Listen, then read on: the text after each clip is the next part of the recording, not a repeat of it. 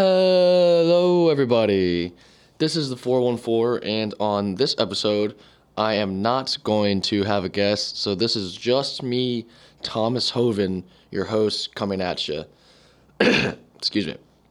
And I wanted to just kind of have my own introspective episode as well as introduce myself a little more fully to everybody. So, my name is Thomas Joven. I am a senior at Wabash College studying physics, hoping to go to law school. I actually retook my LSAT this past Saturday morning, and I did pretty well on the first one, but just wanted to do a couple points better if possible. And I felt really, really good this go around, much better than the last time. And so 2 weeks from Wednesday, when this will probably come out, so 2 weeks from today, I will receive those scores and hopefully do a little bit better. A little bit more about me. So I am half Filipino and half white. So dad is full Filipino. His parents immigrated here before he was born, so dad was born here. And then mom is just all kinds of white, from Irish to Hungarian, and quite a bit more. So nice little mutt I am, but very, very proud of my heritage. So let me start off with a hot take here, and that was I was in a very, very good position in life when the coronavirus struck. Now, the reason I say that this is controversial is because I was a senior in high school when COVID occurred in 2020, and so we ended up not having our really fourth quarter of classes, plus maybe a week or two at the end of the third quarter there. And, that was supposed to be the last go around in high school where you hang out with your friends in school and, the stereotypical kind of end of an era. And so we didn't get that. We didn't get our senior prom. We didn't get a couple other things that go along with senior year. We had Trojan Takedown, or Senior Assassin, at my high school, Bishop Chatard, and so we didn't get to play that either. So a lot of the fun senior activities we did miss out on, which was unfortunate. The most unfortunate for me was I did not get to compete in my senior track season of high school, which would have been nice, especially because so at Chatard there is the Wall of Fame, and there's two sides of the wall. One is an athletic side, and one is an academic side. And so I'm on the wall for the academics. I was the big salutatorian, which was pretty cool, and very proud of that. But I am not on the wall for the athletic side, and I was really hoping to get myself on that senior year due to track, and I think I had a good chance. So the story goes, there's multiple ways to get on for track. The winning some type of championship, whether it's the conference or city championship, is probably the easiest way. Because above that, it's winning a sectional or winning a regional or being a state finalist, actually a state medalist. So stuff like that. So also very competitive positions. And my junior year, I got second at the conference meet, and I think like first, third, fourth, fifth were all seniors, so I was poised to probably win that my senior year. And then also my junior year, so I got second at that conference meet, and so then afterwards, coach told me, "Hey, you're gonna beat that kid in 1 or 2 weeks at the city meet," whenever that was after the conference meet. And so city meet comes around, and I did beat the senior who'd beaten me at conference, but lost to a different senior from a different school, or our rival school actually, and got second again by less than a tenth of a second. And so all in all, didn't end up on the wall, but that's okay. That's how that goes. But anyway, back to COVID. So we lost out on prom and track and the such, and that was unfortunate. But, you know, after a couple weeks of true quarantine and stuff, life was not the end of the world for me. I realized very, I was in a very fortunate position, being pretty healthy and young. And I do know that COVID took lives and was very bad for many people, so I don't want to overlook that. And am sorry to anyone who was affected or lost people. But for myself, a young, dumb high schooler still, the we ended up. I recall one of the funniest moments. So we had I think it was a review session for the AP macro exam that I should have done well on, but did not because another negative with COVID was I did not take those studies that last quarter as seriously as possible. But anyway, so quarantine had been lifted, but I think you weren't really supposed to be hanging out with people and such. I don't remember the true stipulations. But so we're the me and three other friends planned to hang out, and so one of them picks me up, and we're driving to another's house during this review session, and she's the teacher sees that we're in the car together, and she said, "You're not supposed to be doing that," and we thought it was pretty funny. Yeah, sorry to any rules that were broken. But then we eventually did have an in-person graduation later in the summer. It was in late July, and it was outdoors on the football field, and it actually ended up being really nice weather and being a good ceremony. So at least we did get that in, and then not too long after that, we were all off to college. And so this is really what I mean when I say that COVID was not so bad timing wise for me. So when I got to Wabash in August of 2020, it was just the peak of the COVID restrictions and the masks and social distancing, and it Wabash was not Wabash. The world was not the world really at this time. They kept talking about the new normal and stuff like that. And so what benefited me as a college freshman in COVID was that there was nothing going on campus. So there were not events, there were not such as speakers or musical performances or the theater plays and shows. There were not sporting events, so there was no football season that year. Um, the maybe in the second semester there was a bit of basketball, like I think they played 5 games or something. But all in all, there was nothing besides class.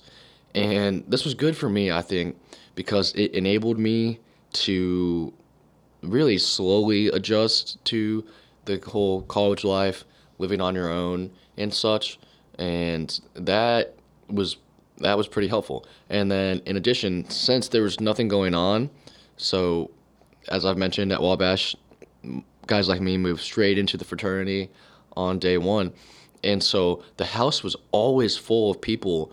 And so um, I had all this time to get to know not only my own pledge class, but the older brothers, and we hung out. And there was probably a 2 month span where we played Among Us, which is the it's an app on your phone, and it's like a if you've played the game Mafia, it's like you're trying to find out who the killer is, and it's very very fun, a strategic game. But yeah, we played that probably 2 months in a row, almost nightly. Sometimes it'd be Mondays until 3 a.m. and you just keep going, and it was so fun. And in the moment, I didn't appreciate how lucky I was to have that to have those times, because when sophomore year rolled around and sports and activities and everything was back on campus, which was great because Wabash isn't Wabash with all that stuff. But when it all returned, you didn't see those you didn't see that every single night, the house being full of people and things to do like that. And so yeah, I'm big on kind of finding the silver lining of unfortunate events, and I think for me, I definitely can do so with COVID. Something else I'm big on, especially being here at Wabash, is live in the moment. So the especially Wabash guys who super hard workers, always you're all we're always preparing ourselves for the future. So if we back up in high school, it's I got to get these good grades so that I can get into college, and then in college I got to get these good grades so that I can go to law school, go to med school, get that job, and then I got to get that job so I can get all this money. And I think people sometimes do overlook the fact that you need to slow down, live in the moment, enjoy the time you have, and it's cliche, but the 4 years you have here goes fast. But it's not just the 4 years in college. Any any time you're living in goes fast, and so I think it's important to enjoy that time and appreciate it for what it is. So I've mentioned that I am taking this fatherhood class, which has been very fruitful. And one of the connections that I've kind of made with the relationship that fathers should have with their children to the relationships that everyone can and should have is that in a lot of ways, it's not that hard. Life is not that hard. And this might be even more controversial than my COVID take. But what I mean by this is I'm being a little facetious. The life is very, very, very hard, and life's not fair, and the whole shebang. But what's not hard is to treat people kindly, and in terms of fatherhood, that if I had to sum it up, I would say be kind to your kid is what a good dad looks like, because all we're going through all these things. It's like respond to the kid at an appropriate level, spend time with your kid, play with your kid, and it's just like those are things that I think are easy to do, and even though they're easy to do, those are the indicators of a good outcomes for children and stuff like that. And then kind of when I extrapolate that to just relationships in general, it's whether it's with your friends, other family members, a romantic relationship, it's not that difficult to be nice. Now, I think what does really complicate life is so we're human and we're not always perfect at being nice and treating people the way that we should. So I think what complicates everything is how we react when we are not nice. And so right when something goes awry, how do you react? And that is what is not so easy about life. So when I don't treat my friend the way that I'm supposed to, now that we've had this little issue, do we resolve it quickly and continue on? Or in lots of cases, does it build up into some larger issue? And when I talk about being nice, it makes me think of my just biggest pet peeve probably in the entire world. And that is on airplanes. So when you're on an airplane and you land, right, the courtesy, right, is the people in the front get off first, and then it goes in the line all the way to the back, and the people in the back get off last. And I'm not saying this out of a first class dweller or real up front being annoying people in the back.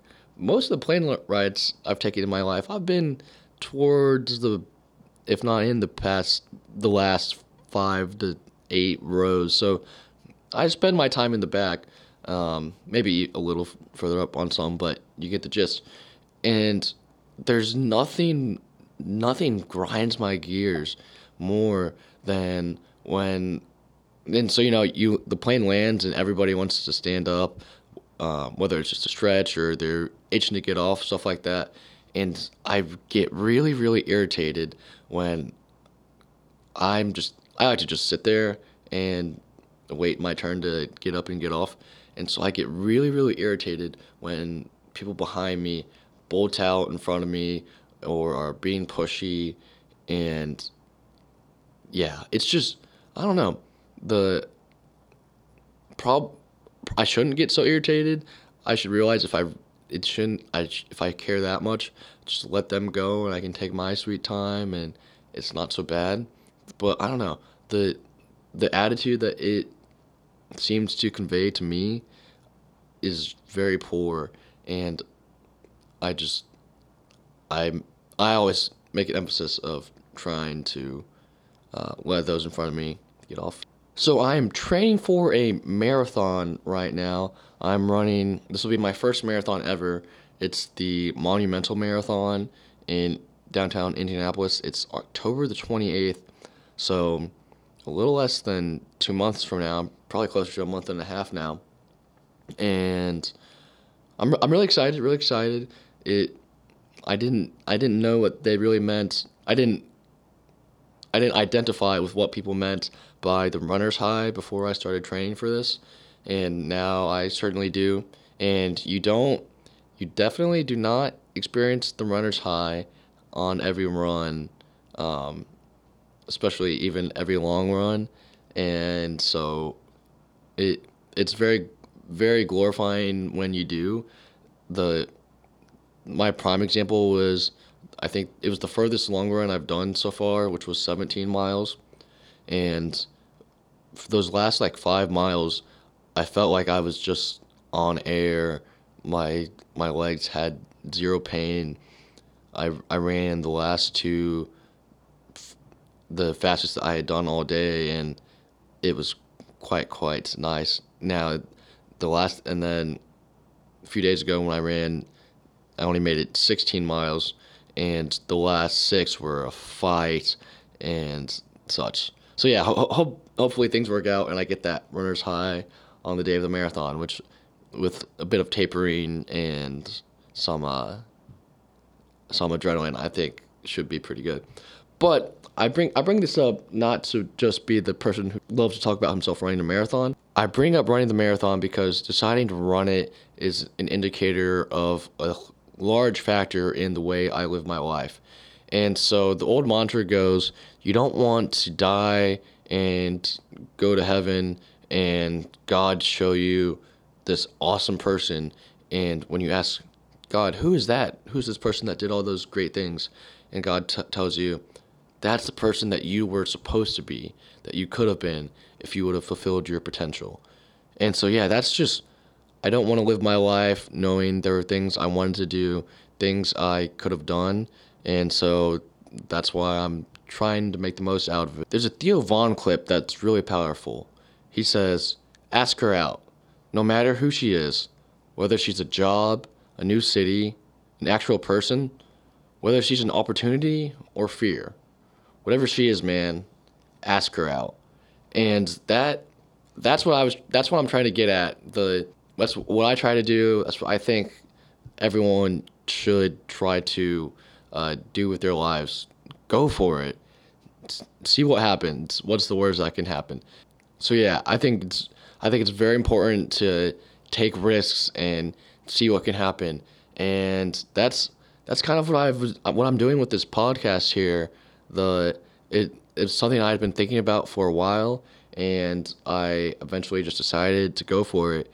And so yeah, that's why we're here, and that's also all I have for today. So I appreciate it. I hope this helps you know a little bit more about me, and I will plan on seeing you guys next time. See you guys.